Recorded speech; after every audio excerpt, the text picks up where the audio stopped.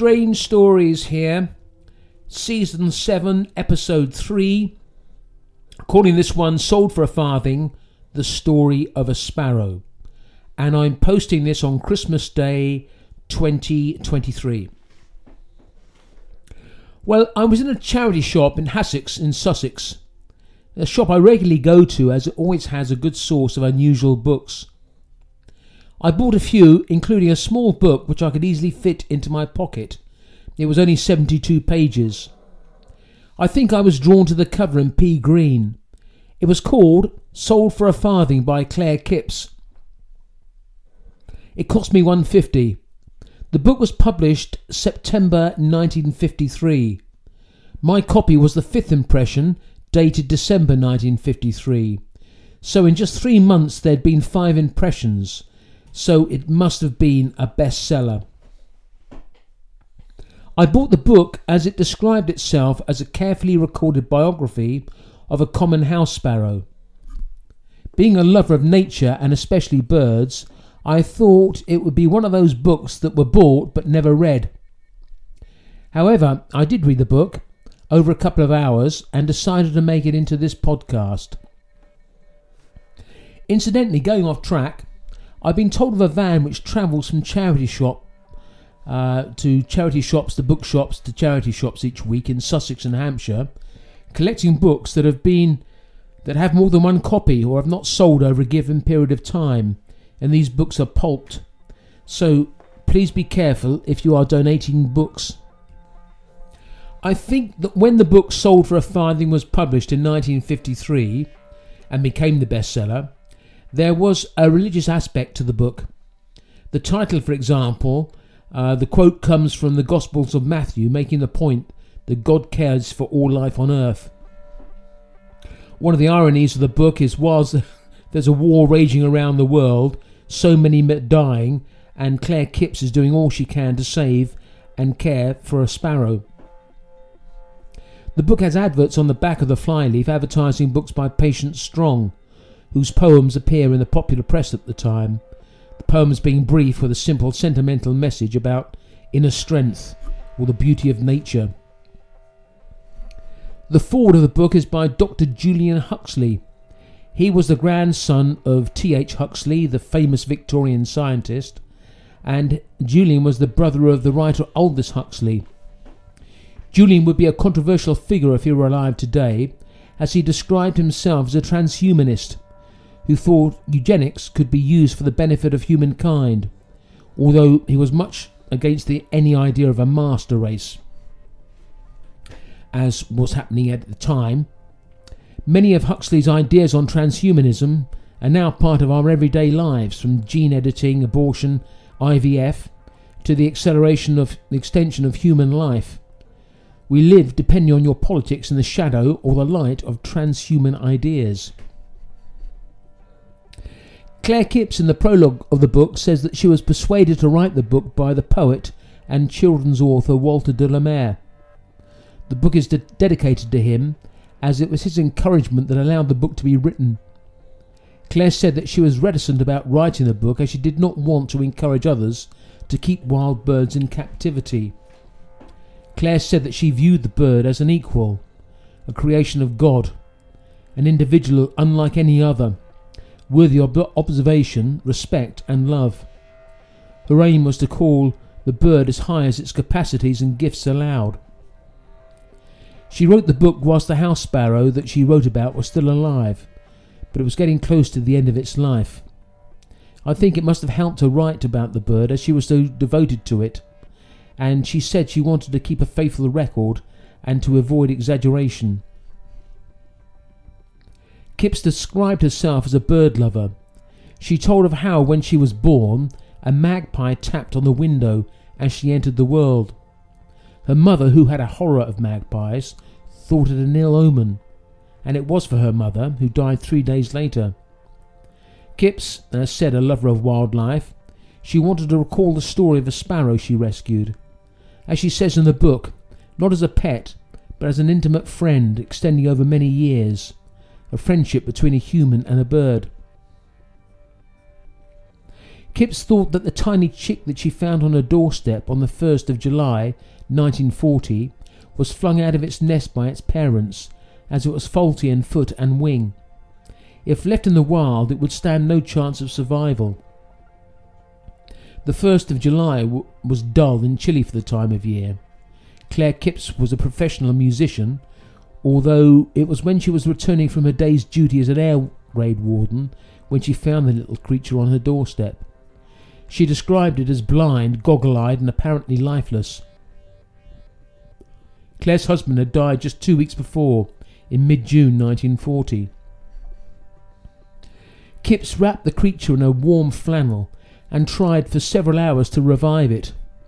Very carefully she managed to open its soft beak and propped it open with part of a spent match. In every few minutes she put a drop of warm milk in its mouth. At the end of half an hour she noticed a slight movement of a tiny wing. She added soaked bread to the last feed and put the bird into a small pudding bowl lined with wool, which she then put in the airing cupboard.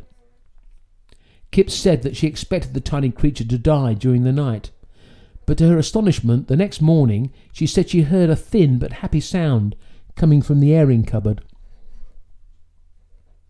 On a similar note, BBC's Radio 4's tweet of the day about a house sparrow told the story of Sparky, who was a newly hatched baby sparrow saved and brought up by Alex Gregory, an Olympic gold medalist. He brought Sparky up on scrambled egg. She lived in his garden when an adult, and when he went out in the garden and called her name, she would fly down and sit on his shoulder. Kipps said that her sparrow needed constant feeding. When she went on air raid duty, she would have to take the fledgling sparrow with her. The bird was fed on soaked bread mixed with B-max, which was a wheat germ, hard-boiled egg, and the occasional drop of halibut oil, gently pushed down its gullet with a spent match, with its end fashioned to a point. On its third day, the eyes opened, and the chick, who had never seen a bird, accepted Claire Kipps as his natural guardian. The feathers tended to grow throughout the night, and it slept in a fur-lined glove placed on Kipps's pillow in her bed, waking her at dawn for its first feed by chirping loudly and pulling at her hair. Claire's intention was to set the bird free as soon as it was able to fly and feed itself. However, as the wing feathers developed, it was clear that the bird would never be able to fly freely and be able to survive in the wild. The left foot was faulty, with a deformed and curled hind toe. The bird was originally called Clarissa, as it had been mistakenly thought a hen, but after its first molt it was shown by its plumage that it was a male, so she called him Clarence, although the only name he would respond to was boy. As soon as Clarence was able to feed himself, he was left at home shut in a room with a food and milk in each corner when Claire left for work. He soon was able to recognise Kipps's voice, and he would start his welcome as soon as he heard the sound of the key in the lock. The moment she opened the door of his room, there would be a rush of flying feet, and he would scramble up her leg onto her shoulder, chattering excitedly before tucking himself under her chin or just inside her collar. When left alone in the house, Clarence seemed quite content. At night he would sleep in a bed with Claire, snugly under the eiderdown. Kipps said that he would always keep the bed clean. He would leave the bed if he needed to pass something through, and then drop down again for another snooze. Kipps said that she never tried to house-train her sparrow. There was an inborn instinct never to foul its nest.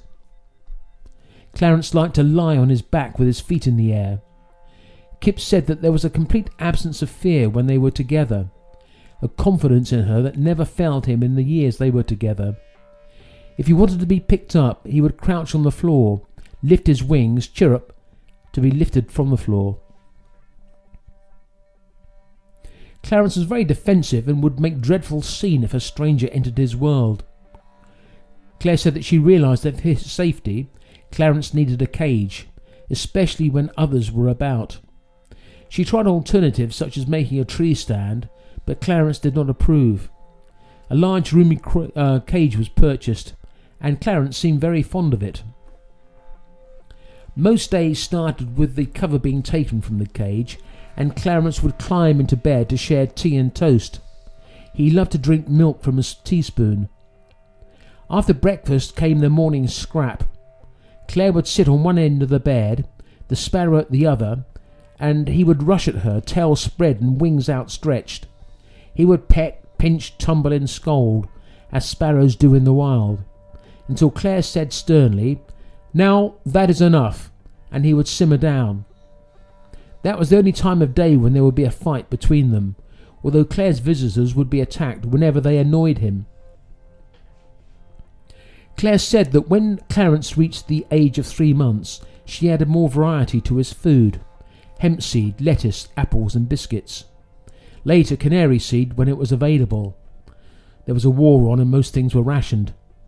He would also eat small morsels of meat and fish, Dover sole and salmon being favourite. During the days of the Blitz, the bombing in the UK between 1940 and 1941, Kipps and Clarence were bombed out of their bungalow in September 1940. The bird had a lucky escape, as he was the only undamaged thing in the house, according to Kipps. His cage had been staved in, and broken glass was everywhere, but Clarence was unperturbed. When the guns roared and the earth shook, he swayed in his swing in his cage until all was calm again. Kipps had to take refuge in a large house nearby, also damaged, and was joined there by relatives of her late husband, who were also bombed out. Life became rather anxious as they brought a cat with them, and Clarence's life did not have the freedom he once enjoyed. There was a close encounter with a cat recorded in the book. However, it was during this period that Clarence was said to have become locally famous. He would entertain groups of people at rest centres during the Blitz, especially children, as Claire had taught him a few tricks with his favourite toys. Amongst these tricks was a tug of war with a hairpin, or choosing cards from a pack, which he would then turn around and around. This was a self-taught trick. He would replace matches from a box to the accompaniment of a small music box. Clarence, as the children called him, could turn a patience card around 10 times in his beak without dropping it. Pantomime playing the flute on a matchstick and performing the air raid shelter trick, whereby Claire would cup her hands and say, "Siren sounding," and he would seek shelter and would sit motionless for several minutes before poking his head out to see if all was clear. He also did a Hitler impersonation. When he would sit on a tin mug, he would raise one wing in the air to give a Nazi salute, while he babbled and chirped away, as if giving a ranting speech.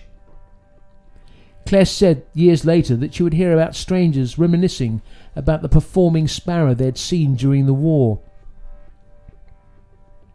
Claire said that she did not approve of exploitation of creatures for human entertainment, when it was at variance with their nature and inclination. Clarence's little tricks showed his intelligence, and they were really just the development of his natural instincts. He enjoyed performing them, and he was never made to learn anything against his will. Although Clarence lived during the 5 years of the Second World War, little reference is made to it in the book, although there are a couple of mentions when the war's events intruded into his life. There was one particularly fraught night spent when, one night, making her way home from a children's party, while carrying Clarence in a small felt-lined box with a perforated lid. That was his travelling carriage. Claire's torch went out, and she lost her way, and she fell into a bomb crater. She called repeatedly for help, but there was no one until dawn broke. She had to stand in the slime and water that reached her knees until she was rescued with Clarence, who seemed asleep through the whole incident. It was in the spring of 1941 when Clarence grew tired of the glamour of his public life, and he became shy and unwilling to entertain. He also developed a habit of pinching people's hands, which caused Claire to stop taking him to perform at posts, rest centres and children's parties. She said that it was best that he retired whilst at the height of his powers, and if there was a television at the time, if it was possible, she was sure that he would become nationally famous. But now he stayed at home when Claire went to work. Clarence would amuse himself with toys and food whilst Claire was out. She provided him with a great variety of playthings, but the only ones that ever really appealed to him were his hairpins, patient cards and matches, which he would carry about in his cage. When the family and cat moved away, Claire had the house to herself again and could spend more time with Clarence, and when she was on the piano he would join in with her singing. Claire said that the sounds that he uttered were not the usual sound of a sparrow. He seemed to have a much greater range. When she played the upper register of the piano, he would sometimes break into full song, Chopin being a particular favourite. Clarence's song would be in two sections, quite distinct from each other, and sometimes sung separately. The first part, or the introduction, was an expression of pleasure, good humour, and a simple joie de vivre. But the second, the real song, was an outpouring of rapture. Both parts were usually in the key of F major. One of Claire's regrets is she never recorded Clarence's song. Kipps goes into great detail about the song and wrote part of it down in music form in the book. Claire introduced Clarence to other birds, such as trilling canaries, but she said he would ignore them and remain silent until they left. She thought that he was concerned solely with the development of his own particular talent. She said that her sparrow sang because she played and because he knew that he was loved. She thought that Clarence reached the peak of his musical career between his 5th and 6th years, by which time he was managing to fly across a room despite his deformed wing. Kipps has made a close study of Clarence and made a number of observations. Clarence had spent the first 4 years of his life perched or playing on a windowsill, but had shown no interest in life outside. But when she started to leave his cage on the window ledge outside, he became aware of the bird life that chirped and fluttered near him. His new intimacy with wild birds changed him in some ways. She thought that by some mysterious way they taught him fear. For example, the sight of a cat, which in the past he would have found indifferent, now seemed to fill him with terror. Birds tried to make contact with Clarence. Claire said there was a blue-tit that would tap on the window to attract his attention, and if the window was open, the bird would fly in and would perch on the roof of the cage, quivering her wings. Claire claimed this went on for 3 seasons. 3 years, I take that to mean, which seems quite extraordinary to me. Amongst other developments that she considered curious in Clarence's behaviour was that he learnt from wild visitors how to catch insects on the window panes. This she thought remarkable because he had never tasted insect food and had always been indifferent to them, and now he hunted them with skill and devoured them intensely. On the occasion when wild sparrows were brought to Claire after being rescued, and she cared for them until they died or she managed to release them, she said that Clarence would sulk and show resentment towards both her and the intruder. She said that she dared not leave Clarence alone with the bird. A recommendation from Kipps was a book called Birds as Individuals by Miss Len Howard, which claimed that there were outstanding personalities to be found in every species. Originals, pioneers, and genius creatures that could change the habits of their species. In relation to this was another religious comment made by Claire, who said that mass production was never God's method of creation, and when man made it his, in modern civilization, she thought it a sharp turn that would eventually lead to disaster. She then went on to give examples of differences in personalities that she had found in birds of the same species. For Claire, Clarence was a special and very intelligent sparrow. Claire wrote that there was little of interest to record in Clarence's life after his 6th year. After his delayed adolescence, his character was formed, and his life became comparatively uneventful, and his habits and behaviour remained more or less uniform. Claire and Clarence moved again several times before the end of the war, and whenever they travelled together by road or rail, Clarence sat quietly on his swing in the cage until they arrived at their destination. Claire said that she never knew a better traveller. They moved to the South Coast resort in 1943, where Claire continued her air raid warden duties and cared for her stepmother. It was here that they were visited by members of the Society for Natural History, who were interested in Clarence. Claire said that she learnt from one of these distinguished people of the Society the story of nightingales that gave some misleading information saying that nightingales mate for life. They return to their partner on Resurrection Day, Easter Day each year. Claire thought this so romantic that she included this false fact in her book. What is true is that nightingales are monogamous for each separate breeding season, and in my experience nightingales return to the UK for mid-April, which is often rather late for Easter Day. Another wartime incident was during 1943, when on a glorious summer's afternoon, Claire and Clarence were walking home from a tea party. Suddenly somebody shouted, "Get down!" and a low-flying raider swooped out of a cloud and started machine gunning. She put the cage down and crouched over it.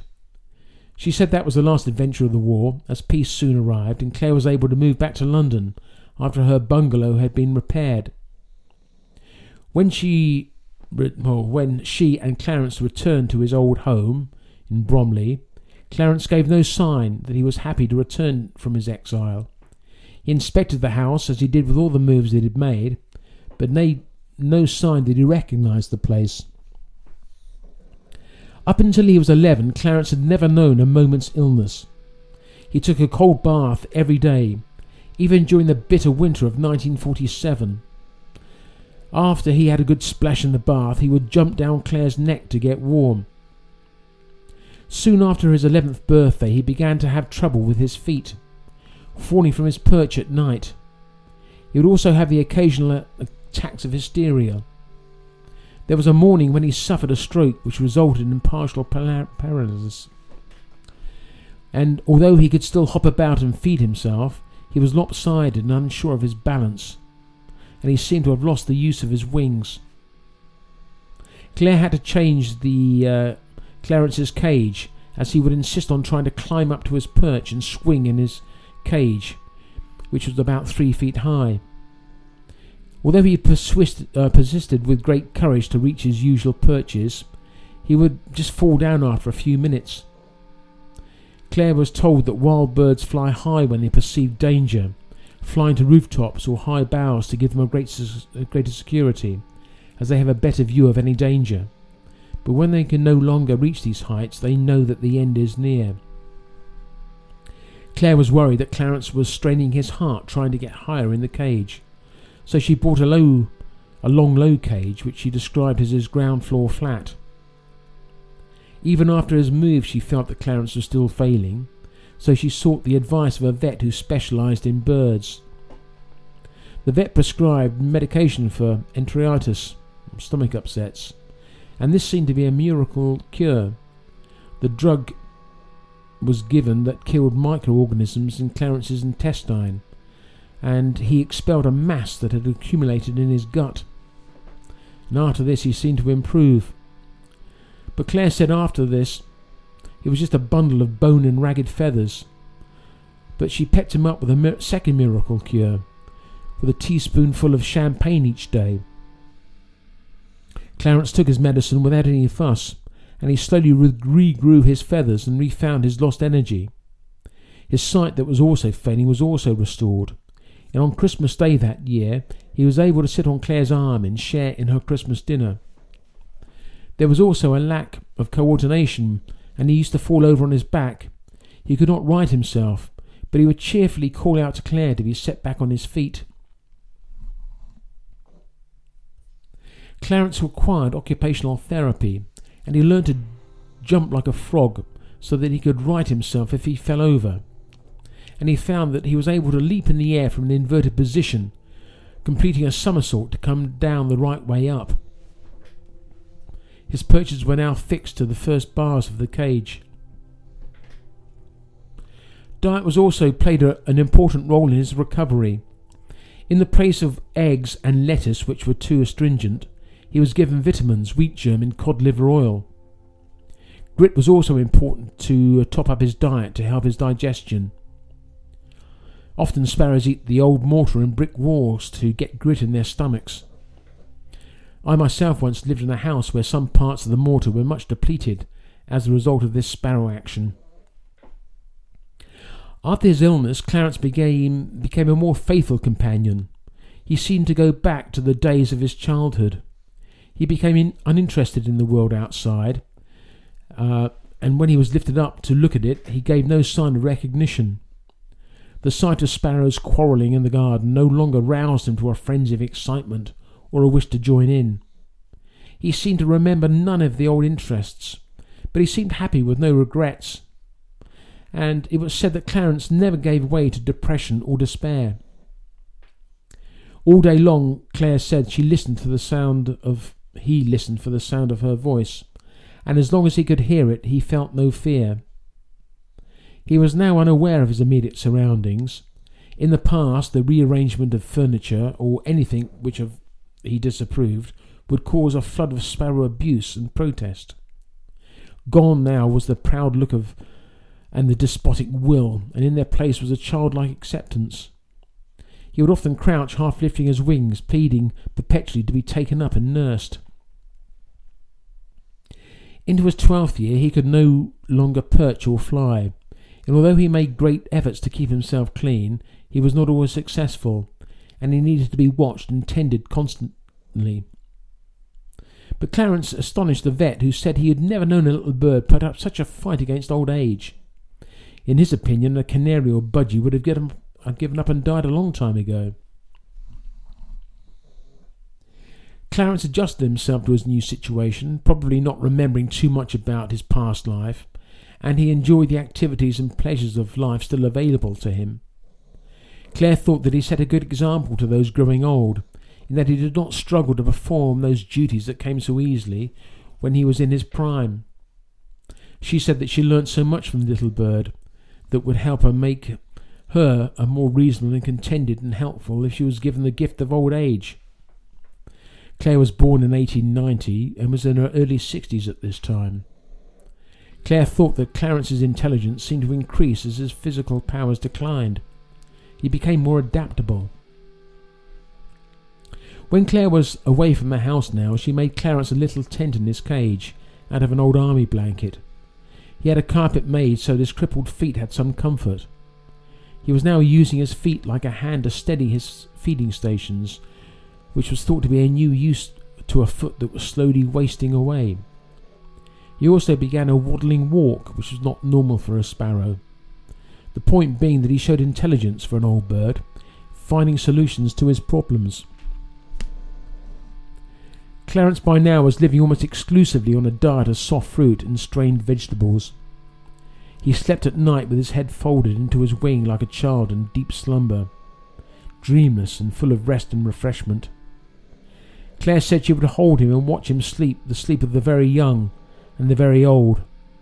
She would then put him in his tent, and he would not stir until 7 a.m. the next morning. Claire said what she missed most at this time was his song, as he never sang again after his stroke.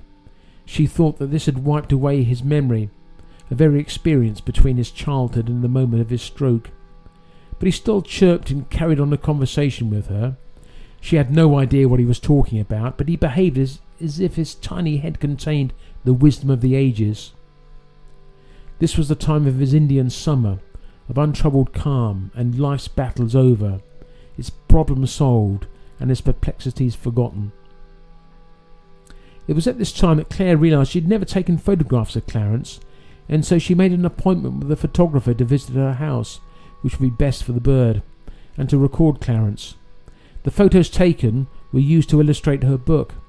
She said they never showed Clarence what he was like in his pomp. They showed him tattered, dingy and draggled. It was the photograph at the front piece of the book that gave the book its name, as it showed Clarence looking at the pages of a book, a small devotional classic known as the Daily Light. The book had been chosen on the account of its size, being small, and it was chosen at random. After the photograph had been developed, Claire found the words that his beak was pointing at.